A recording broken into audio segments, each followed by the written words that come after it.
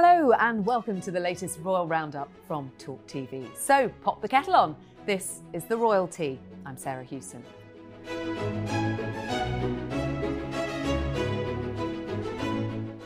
On the show this week, we'll be dissecting Prince Harry's shock court appearance. We'll have all the latest from the King and Queen Consort's first foreign state visit. And we'll find out how Prince Andrew could be following in the footsteps of the Duke of Sussex. Joining me to discuss all that and more are royal commentator and Talk TV regular Afia Hagan, former royal correspondent Michael Cole, and host of Us Weekly's Royally Us podcast, Christine Ross. Hello to all of you. Now, the King and Queen Consort have been in Germany this week on the first state visit of their reign. They were welcomed with full ceremonial honours at the iconic Brandenburg Gate and honoured with a glittering banquet at which the King delivered a speech in both German and English. Now, Michael, you'll have been on many a trip like this in your years covering the royal family. What do you make of the welcome that the couple received in Berlin, including that incredible sight of the two German fighter jets escorting them in? The Luftwaffe escorting the RAF plane in. This is very, very big stuff indeed. The Germans are rolling out the red carpet big time. The late Queen made 4 state visits to Germany, but it was 13 years after she came to the throne that she went there for the first time. And that was the reconciliation after the war, 1965. And I'll tell you how big a deal it was. The BBC at that time did a live outside broadcast from Germany. Those didn't happen very often. And it was a white tie affair, as you saw last night at the Bellevue Palace, formerly at the home of the Hohenzollern, the Prussian royal family. And there was the president, Frank Steinbrunner, and his wife Elke, and both men wearing the Order of Merit of Germany. Now, quite interestingly, the president there is a very, very formidable figure. And one thing they don't tell you is that 10 years ago, he gave a kidney to his wife. She was suffering from renal failure. So they are bound together very, very strongly. As the prince said, the king said, we are as two countries. And he stressed that, and by speaking partly in German and partly in English, it emphasized that. Afia, there's a poignancy about this visit. Mm-hmm. The last overseas visit by the Queen, official visit by the late Queen in 2015 was to Germany. Mm-hmm. The first country to be visited by the new king is now Germany, although of course it was meant to be France. Yes. It was meant to be France, and a real air of disappointment that France couldn't be included this time around. Obviously, those riots over the raising of the pension age have caused huge disruption in France. The French government felt that it wasn't a good time to have any kind of state visit. Obviously, they're under huge pressure, and it's thought that that state visit will probably be put back to the end of the summer. To the beginning of the summer, potentially. And yes, you know, it has gone really well. The King addressing the Parliament as well, talking about the close UK-German relationship, standing shoulder to shoulder with them and with the Ukraine as well, talking about Russia's unprovoked war in Ukraine and how both Germany and the UK have worked with Ukraine, have stood for Ukraine, talking about sustainability as well. We know there was a visit to farms. They've been working on sustainability, still clearly a passion project for then Prince Charles, now King Charles III. And yes, very well received. Lots of German and British flags out, lots of people lining the streets to see Paper crowns on their heads. Paper crowns, I should have got one for today. But yeah, I think it is significant that he didn't go to any of the countries in the realms of the Commonwealth, but I think there was definitely some significance with the last state visit being in Germany and then this first state visit of his reign being to France, well, Germany. And we have to talk about the state banquet, Christine, and the Queen Consort with that dazzling tiara, which is pictured everywhere. This was really a very glittering debut for Queen Camilla. This was her first tiara moment overseas, and it felt like a real world stage introduction to how she wants to be seen as the Queen, clearly with a lot of diamonds involved. She wore the Gravel honeycomb tiara, which is a favorite of hers. It's not a new piece from the royal collection, but she did wear Queen Elizabeth II's almost iconic City of London fringe necklace paired with a beautiful Bruce Oldfield gown. The glitter, the sparkle, you could not miss it. I mean, she just looked incredible. And on her left shoulder, the Royal Family Order. Tell us about that. We saw the Royal Family Order of Queen Elizabeth II, which is interesting. It does sort of confirm that what we suspected, that there are no King Charles III orders to be revealed just yet. We also saw the Order of the Garter and the Order of Merit for the Republic of Germany. Which she was presented with ahead of that banquet. Yeah, so lots of signs that she is the Queen and, you know, she is stepping into this role. And of course, the next sign of that will be when we see her officially crowned come May the 6th. And it was interesting the way in which this tour was described, talking about shared history, shared difficulties, and looking ahead to the future. I think they were visiting as well a church that had been bombed by the Allied forces during World War II. Yes. It's a memorial now. And it's a very poignant thing. They've left that hollowed out church as a symbol of, let's never go there again. That's the Second World War, when Year Zero happened and Berlin was razed to the ground. Now, the late Queen's dresser and the RAF crew who flew her body back to London from Scotland have been honoured this week in the Demise Awards, which the King announced to recognise loyal service to his mother. Christine, what can you tell us about these honours? These are really special personal honours that the King is presenting to people who have been particularly close to Queen Elizabeth II, really in the later years of her life and following her death. So we're seeing Angela Kelly, who was her very close confidant, very, very close friend, being honoured. We're also seeing the Queen's groom, who took care of that beautiful fell pony, Emma. He's receiving very special honours. And along with that, the RAF flight crew that flew the coffin down to London and the men who carried her coffin are being honoured. And I think that none of us can think of those people without being a bit emotional, because they were so instrumental in honouring her at the final days of her reign. Yes, and of course you mentioned her groom there, and that very powerful image of him with his head bowed, and Emma, the beautiful pony with the Hermes scarf. I mean, iconic, and so special that he's being honoured in such an important way. Those young guardsmen carrying that coffin, I mean, the Queen was very slight, particularly when she died. But that was a lead-lined coffin, and you could see them there. You could see the strain. We have a family connection with one of the officers who was there. But those boys who carried that, they deserved their medal. It's quite the weight of responsibility, quite literally, there on those young shoulders. Nothing had to go wrong there. But of course, the King is asserting himself. Angela Kelly was very close to the Queen.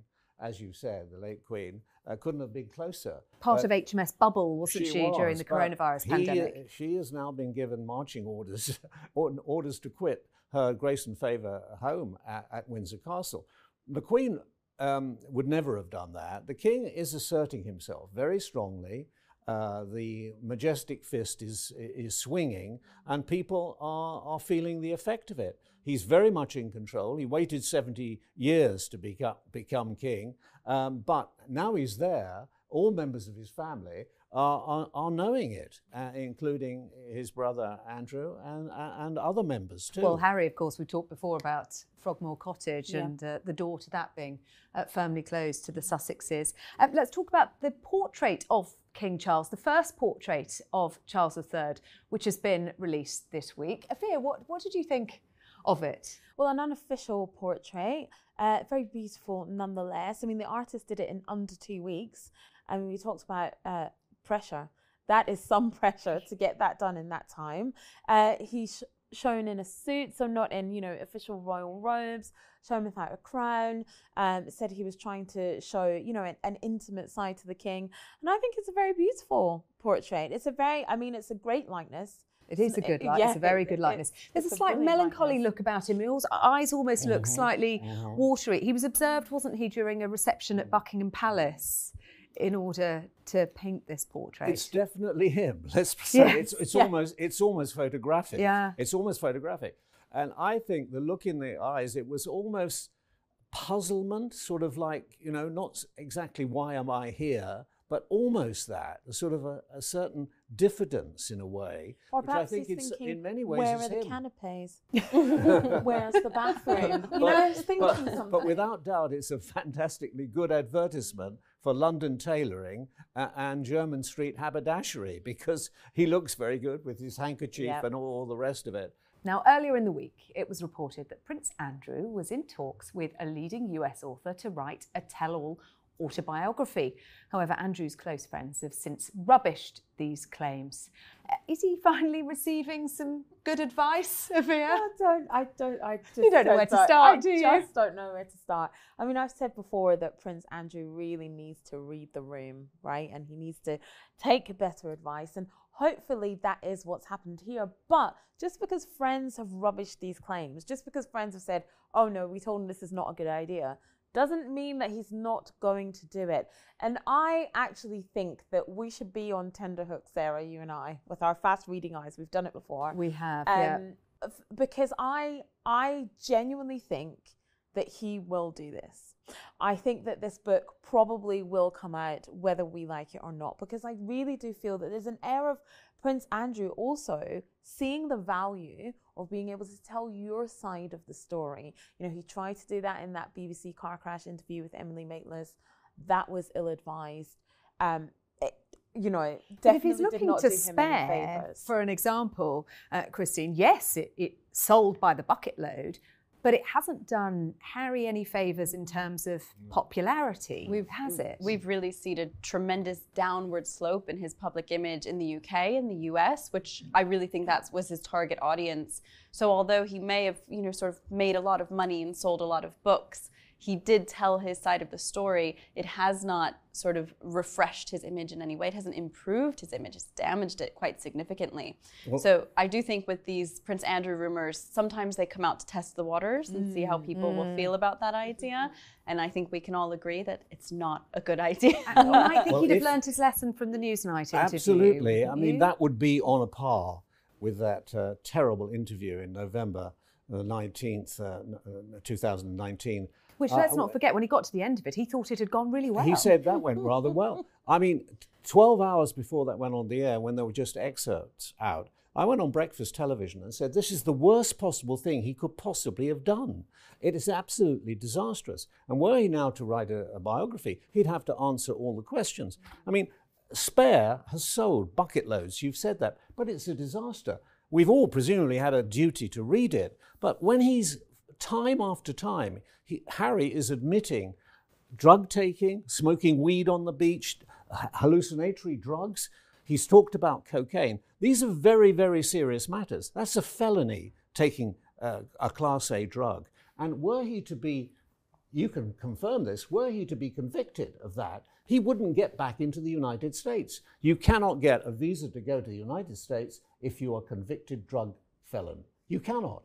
And you couldn't get a green card or permanent residence there. So he's been absolutely ill-advised to have written this book. He may have made a lot of money out of it, but in every other way, it's a disaster, as would be Prince Andrew's decision to do that. And of course, Netflix currently making the film about that Newsnight interview. So we're going to have more of that to come. There are two programs, actually, two programs going to happen. But, you know, I did the first ever interview with Prince Andrew, 1986, on the day he was engaged to Sarah Ferguson.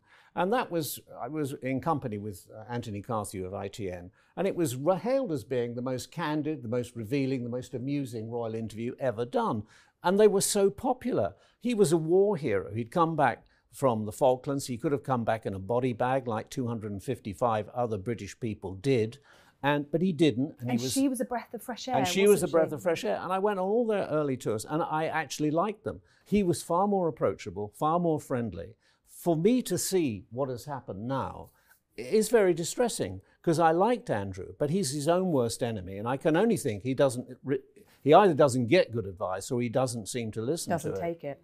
Prince Harry made a surprise appearance in court this week for his privacy case against the Daily Mail. This was just a preliminary hearing. He didn't actually need to be here. Afia, how surprised were you to see him in court and walking in through the front door of the Royal Courts of Justice. I mean, I was very surprised to see him there, but I think this shows how serious he is about making this his life's work. You know, he talked about it after the documentary came out on Netflix, and when Spear was out as well, that his life's work is to, you know, clean up the British media, as it were.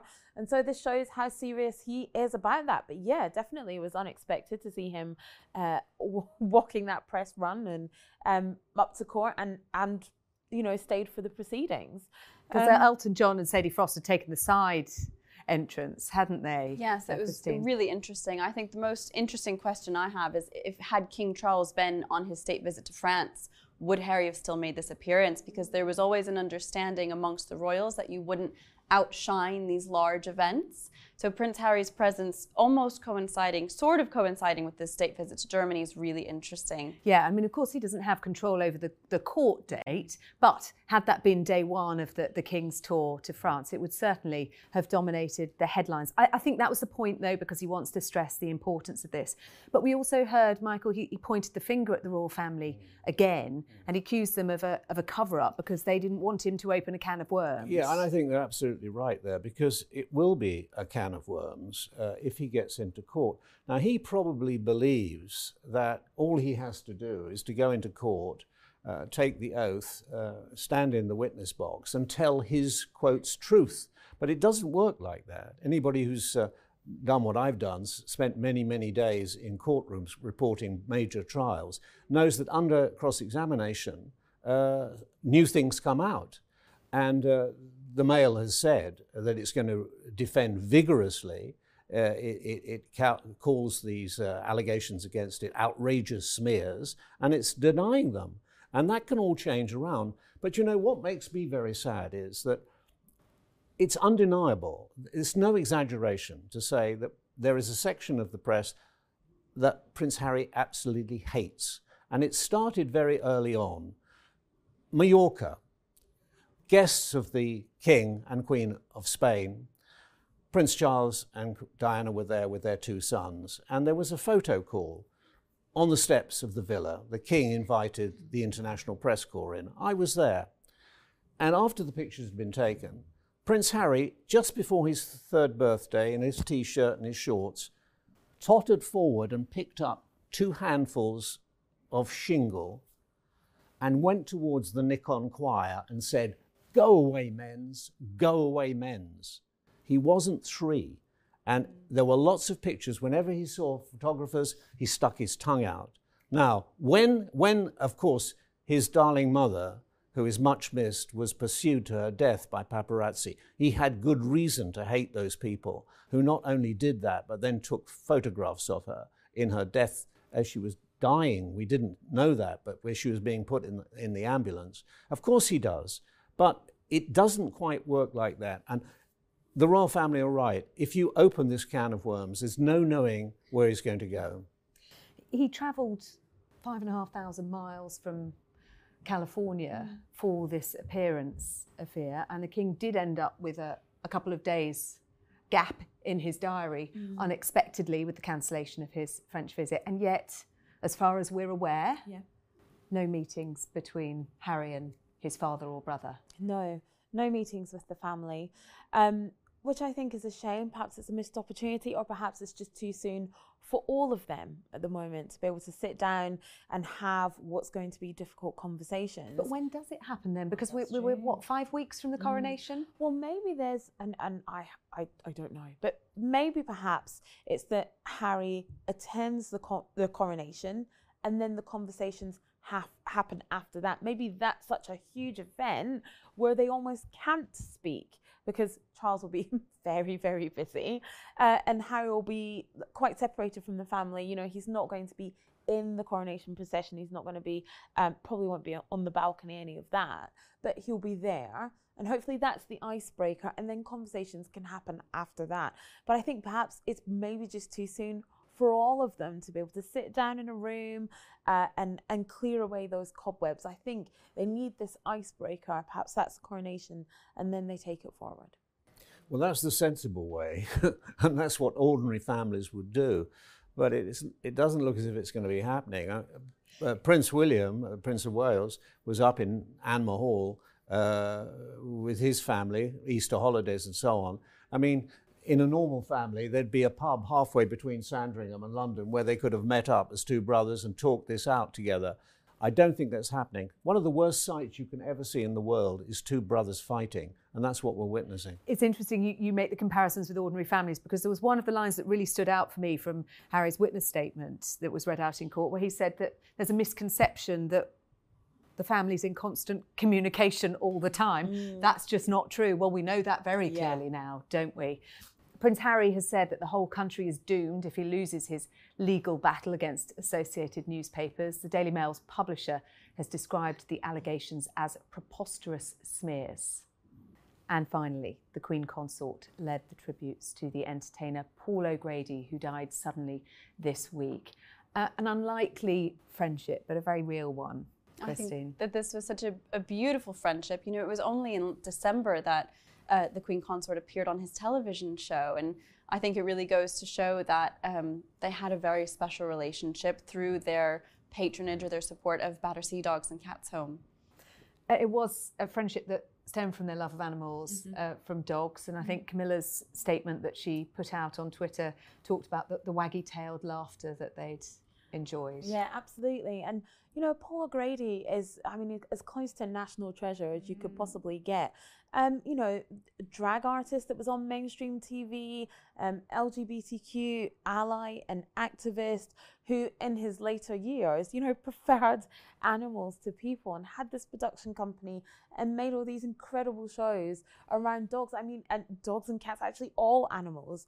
And, you know, he had pigs and cats and chickens and everything, you know, and such an incredible long-lived career, always based around his passions, always based around advocacy, whether it was advocating for communities, whether I was talking about you know, the cost of living crisis, or whether it was advocating for animals. And such a huge loss. I think he was an ambassador for Battersea Dogs Home, and I think she's the president. But she certainly has two Jack Russell dogs. Beth and Bluebell. Oh, thank you very much. Yes. Thank you very much. You're very well prepared. They were on the front cover of Country Life magazine. Were they? Okay. The Girls in Pearls, that's right. You obviously watched the posh property porn in there, so I didn't see that. But I do know, I mean, Jack Russell is a particularly favoured dog by English countrywomen. And in that tradition, she is an English countrywoman, Camilla, as the Queen was. The Queen was the Squire of Sandringham, never more happy than she was on her horse or going down to the stable. Well, I thought that as Afia talked about Paul O'Grady being happier with animals than people sometimes. You could have said that about the late Queen. My daughter used to see him with his little wire-haired, it looks like a little Scottish terrier, I'm not quite sure what breed it is, walking on Hampstead Heath. So it wasn't just for the cameras, it wasn't just for the show. He was out there walking his dog every day. And he had said of the Queen Consort that she was a great laugh. As well, and that she would greet him with a hug and a kiss every time they saw each other. You can imagine the laughs behind the scenes, can't you? I think she has an earthy sense of humour, and of course he would have been very happy to provide her with a lot of good jokes that perhaps she appreciated. Well, that is all we've got time for this week. My thanks to Afia, Michael and Christine. If you want to join in with the debate, make sure you leave a comment. We will be back next week with all of the latest on the royal family. We hope you can join us, and we'll see you then.